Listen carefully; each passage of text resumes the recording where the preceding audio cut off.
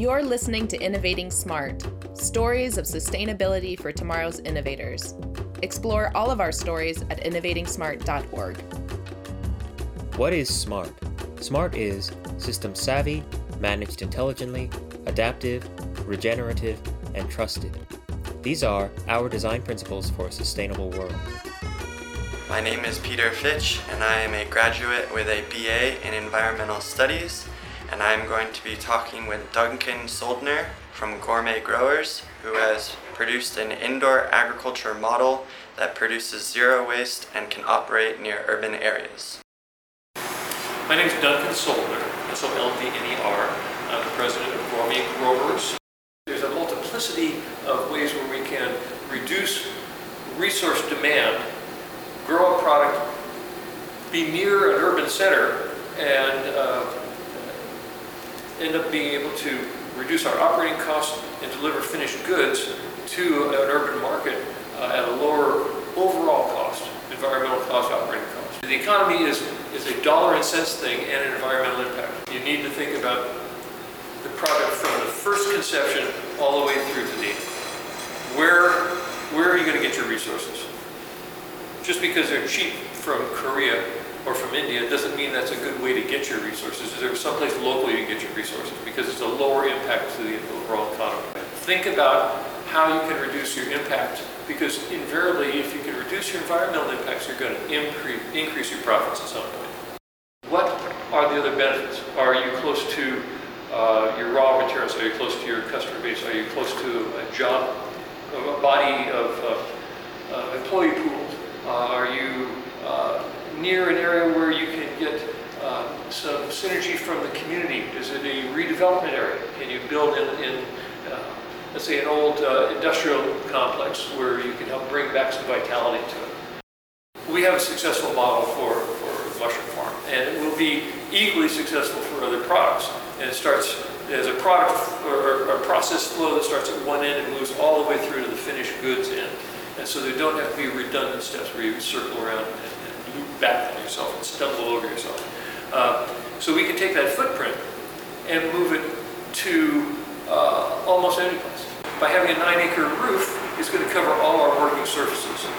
Any kind of agricultural activity has the potential to end up with a degraded rainwater runoff problem.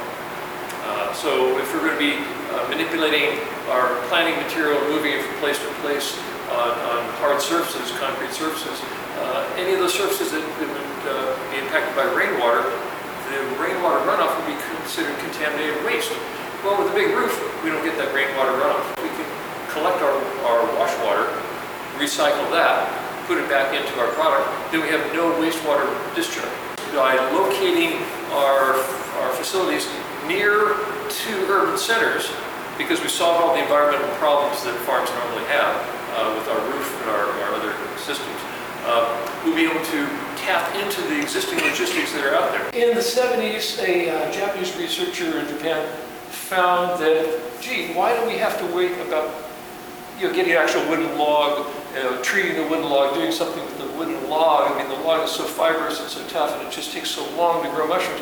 Why don't we grind up the log? Why don't we make a presto log, essentially, a sawdust log, pack it all, fill it up with mushroom mold, and let it cook for a while. So after about 4 months, instead of several years, you get a harvestable log. So this is a compacted sawdust log, and you initiate it by taking what's a fairly dry log, weighs about 4 pounds when I get it, soaking it in water for 24 hours, putting it on one of these racks, and then managing the environment. So it's a trick of how much recirculated air, how much heat, how much cooling, how much fresh air, how much air you're allowed to develop. I've got a series of partners. I've got a business partner, Paul Masson. I've got 4 management partners who will be key managers who work at another mushroom farm right now. They will be the operating managers. So I have a network of things going on. I've got air conditioning contractors. I've got design contractors from Holland. Our compost is really a composted wheat straw base that has nutrients added to it from its composition. We're trying to conserve the nutrients. We're not trying to degrade the nutrients. We're trying to conserve the nutrients and have the mushrooms and mold grow on this moldy straw matrix, a substrate, and then grow the mushrooms, sell the substrate later as a compost downstream to somebody else. There's really two levels of what we're doing. We're taking this European-American technology level and building a floor plan footprint of how we want the farm to operate. The materials processing, the harvesting, the operations, the sales all go in a certain footprint. This is a regional sort of a project, so what we're targeting is a facility that will produce 150 to 170,000 pounds of mushrooms a week. That's the size of the facility. And that would be enough to be an impactor in the San Francisco Bay Area in Northern California. I have a partner, Paul Masson. He's a business associate of mine. Met him 25 years ago with another mushroom project, MBA at Wharton. And he's helped me put together the business aspect, the paperwork, the numbers. Me, from an operating standpoint, I understand the business, pretty comfortably. And then there's another level of business understanding that I didn't have, that I've been developing in concert with Paul. I have a network, a design team, a network team,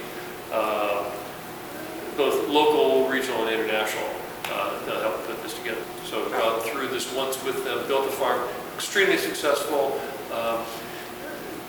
Delightedly, for me anyway, that farm is hitting its numbers exactly. So the numbers that we predicted in 2002 when the first concept first came up is exactly what they're producing now. We've found two places that have everything we need, everything we desire. They're both sympathetic and supportive of the project. They've offered to make accommodations for planning and regulations for us, even offered to help finance through industrial revenue bonds, and all we need is investor money. So it's investor money is really the key element that's our block right now.